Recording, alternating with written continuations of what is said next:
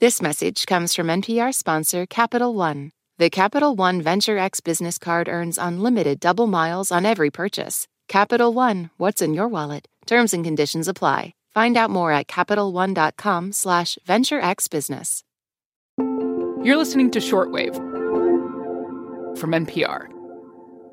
Hey, everyone. Emily Kwong here with NPR climate correspondent Lauren Sommer. Hey, Lauren. Hey there. Hey. So summer technically just started, but it seems like the drought in the western U.S. is already really extreme. Oh, yeah. There are some scary numbers, I'm sorry to say. Here I go. Almost half the population of the country is facing dry conditions. 70% of the West is in severe drought already. Several states like California and Arizona had their driest year since record-keeping began in 1895. Wildfire risk is really high. I could keep going here. This is very, very worrying, everything you're saying, especially when you put it in a big list like that. Yeah, it really is. And as you might imagine, it's already leading to some difficult conversations. Today, we will provide an update on the current status of the Colorado River. So the Colorado River is a key water source for 7 states, around 40 million people. Ted Cook is a water manager in Arizona, and he and his colleagues held a meeting in late April that everyone had hoped to avoid. The reason we're meeting today is that Lake Mead is 38% full.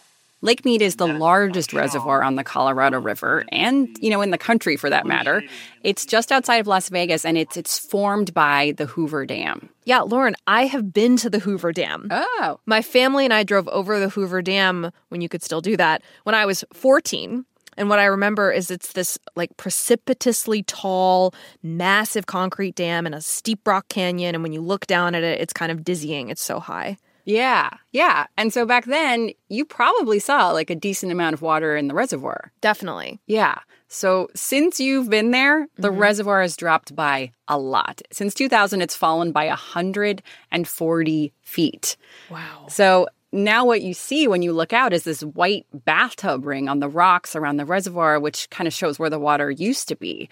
And just this month, it fell to its lowest point since it was first filled in the 1930s. That is shocking. Yeah. And does that mean people have to start cutting back on their water use?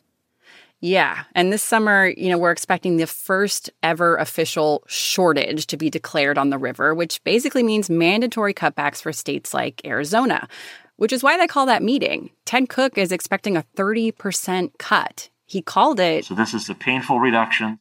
Painful. So, Lauren, who is this water cut most going to affect? Who gets less water in these 7 states? It will mostly be farmers, although they're getting some water from other sources to kind of make up for the shortfall. But here's the thing. It is important to note that this is a day we knew would come at some point, meaning Tier 1 shortage. The writing has been on the wall for a long time in the West. It's been dry. There's been a 20-year drought. But hotter temperatures are shrinking the water supply, too. So even if it rains again next year, supplies are still expected to decline for decades to come. And that'll affect millions of people. So today on the show, a big moment in the West. How climate change is threatening the water supply, and how even if it rains, the threat will continue long into the future. This is Shortwave, the daily science podcast from NPR.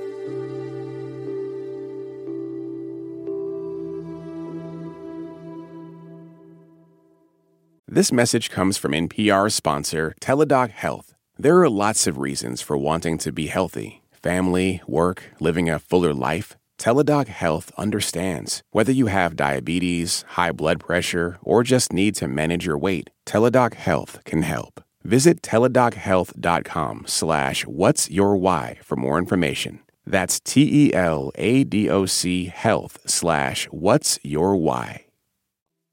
Okay, Lauren Sommer, the drought is a big story this summer, but I don't have a great sense of whose water is most at risk here. And you live on the West Coast, so who is most affected by this? Okay, yeah. So a good way to answer this is with a question. Have you eaten a salad during the wintertime? I have. I know the importance of leafy greens. Okay, well then you have tasted Colorado River water. Yeah, during the winter, the vast majority of lettuce that you find almost anywhere in the country is grown in California or Arizona. And it's kind of the same if you eat an almond or a walnut or a pistachio or lots of kinds of fruit. That was grown in California with water from another important source, which is the mountain snowpack and the Sierra Nevada. So both are being hit by this drought. So this drought has ripple effects that go far beyond the West itself. Yeah, and it's directly affecting cities from Denver all the way to Los Angeles because the Southwest is a pretty arid region. So almost everything you see there, whether it's cities or houses or farms, it only exists because of this huge system that moves water around. But droughts in the U.S. aren't unusual, right? I mean, there's something that people know is coming that could happen at some point. This is a good moment for some time traveling. Cue the film strip, please. Oh. Okay, here we go. Stained with the soil of 5 states, the river cuts deep into the desert. So in the early 1900s, Western cities knew that they needed a water source to grow. Farmers and ranchers in Colorado, Wyoming, Utah, and New Mexico wait for irrigation projects. People started planning huge projects, dams to catch the water, canals to carry it hundreds of miles. And with 7 states wanting that water, they had to find a way to share it. So in 1922, the states met, and in some very tense negotiations, they divided up the water. The Colorado River felt the reins of man's control. That is some serious, people dominating nature energy right there. Yeah. And as you might imagine, it didn't necessarily work out. When the states met, they needed to know how much water there was to divide up. So they looked at the previous 20 years of flows down the Colorado River. And it turns out that period of time was unusually rainy and wet. Huh. So they were thinking that the future would be like the past, right? Because if it was really rainy then, did that give them the wrong impression? That it told them that there was more water than there actually is? Yeah, exactly. I mean, it was just basically the wrong baseline to pick. Oh, no. And there were people that warned them at the time. Since then, the Colorado River has just had less water on average. I talked to Park Williams, an associate professor of hydroclimatology at the University of California, Los Angeles, about what that means. The Colorado River is overallocated. Add up the amount of water that all the states in the West are promised, that's more water than we actually see flowing down the river on average. And this gets to the fundamental problem. Most of us accept that the future will be different from the past, but water systems were designed for a stationary climate, as scientists call it. They were built for certainty, the idea that whatever happened in the past will just keep happening the same way. Which is not the reality at all. No. So you're saying these water systems were designed a century ago, and now human-caused climate change is really shifting things. Yeah, that's it. And hotter temperatures just basically make it less likely that any raindrop or snowflake will make it to a reservoir. Mm-hmm. And that's because first, when it's hotter, there's just more evaporation. Plants and soils lose more water into the air, so less is running off into rivers and streams. And then second, dry soils are kind of like a sponge. They soak up rainfall, and it takes more water to fill them up before that water runs off. So that also reduces how much makes it into reservoirs. So, Lauren, are you saying that the water supply is being reduced all the time because of climate change anyway, whether there's a drought that year or not? Yeah, exactly. So even if it rains a lot, the runoff is still lower. And then when there's a drought, which is, a normal occurrence in the West, it makes it even worse, according to Park. Over the last 22 years or so, there's been quite a bit of bad luck because precipitation totals have, on average, been low, but the effects of those have been really amplified. The effect of that bad luck has been really amplified because of warmer temperatures. According to one study, hotter temperatures are responsible for about half of the reduction of the Colorado River since 2000. And how I mentioned that California also gets its water from its mountains, the Sierra Nevada? Yeah. The same thing is happening there. Hotter temperatures are melting the snow. And snow is kind of blindingly white. Yeah, you need those shades when you go skiing. Yeah, reflects a lot of light. And so when the snow melts earlier, it exposes more soil.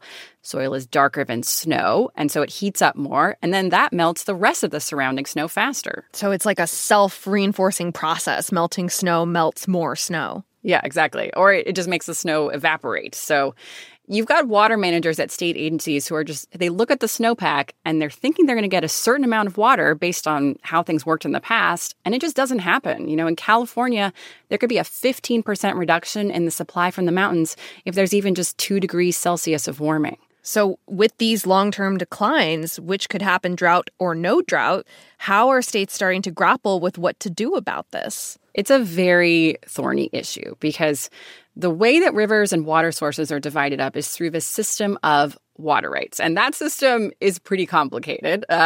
It's generally that whoever got there first, whether you're a landowner or a city or a state, the older your water right is, the more seniority you have and you have priority in line. And those rights are considered somewhat, untouchable. Anytime someone proposes big changes, it spawns a lot of lawsuits. The states on the Colorado did negotiate an agreement to use less water if the drought gets worse, and that's why Arizona is going to be taking these cuts later this year. But that's a temporary agreement. They have to negotiate something else that goes beyond 2026 in the future. Yeah, the water rights aspect of this really complicates it. And is the answer to the less water problem more conservation? Like, will everyone in the West have to just accept a future where there's less water to go around? Yeah, that's the direction it's going. I talked to Alvaro Escriva-Bo, a research fellow at the Public Policy Institute of California, about that. What we are seeing, especially in some parts of California, is that we have been using more water than we have. So the reality here is that we have to make a reduction of water use over the long term. Most of the water used in the West is used by agriculture, so efficient irrigation is really important going forward. Some cities and farmers are already reducing their water use, and they're finding ways to recycle water. Oh, wow. But some areas, particularly the ones with those old water rights, there just isn't as much incentive. And at home, if people are wondering what they can do, most people's water use is in their yards. So replacing lawns and switching to drought-tolerant plants is really important. The good news is that, all of those investments, once you make them, they can save water for decades to come. Lauren, this has been a fascinating exploration of the Colorado River, stretching back to the 1900s all the way into the future. Thank you so much for bringing us this reporting. You are welcome. This episode was produced by Britt Hansen, fact-checked by Indy Cara, and edited by Giselle Grayson. I'm Emily Kwong. Thanks for listening to Shortwave, the daily science podcast from NPR. Capitalism touches every part of our lives. Capitalism is a giant force that I don't understand. I feel that it's a very safe system. I am constantly in fear of losing my job. It is our biggest success and our biggest failure. On this special series from Throughline, Capitalism. Listen now to the Throughline podcast from NPR. This message comes from NPR sponsor Capital One. The Capital One Venture X business card earns unlimited double miles on every purchase. Capital One, what's in your wallet? Terms and conditions apply. Find out more at CapitalOne.com/VentureXBusiness. NPR Plus is a new way to support public media and get more from your favorite NPR podcasts like Fresh Air. Sometimes I'll actually preface the question with, if it makes you too uncomfortable to talk about, if it's too personal, just tell me. Here's the question. For behind-the-scenes content, bonus episodes, and more, sign up at plus.npr.org.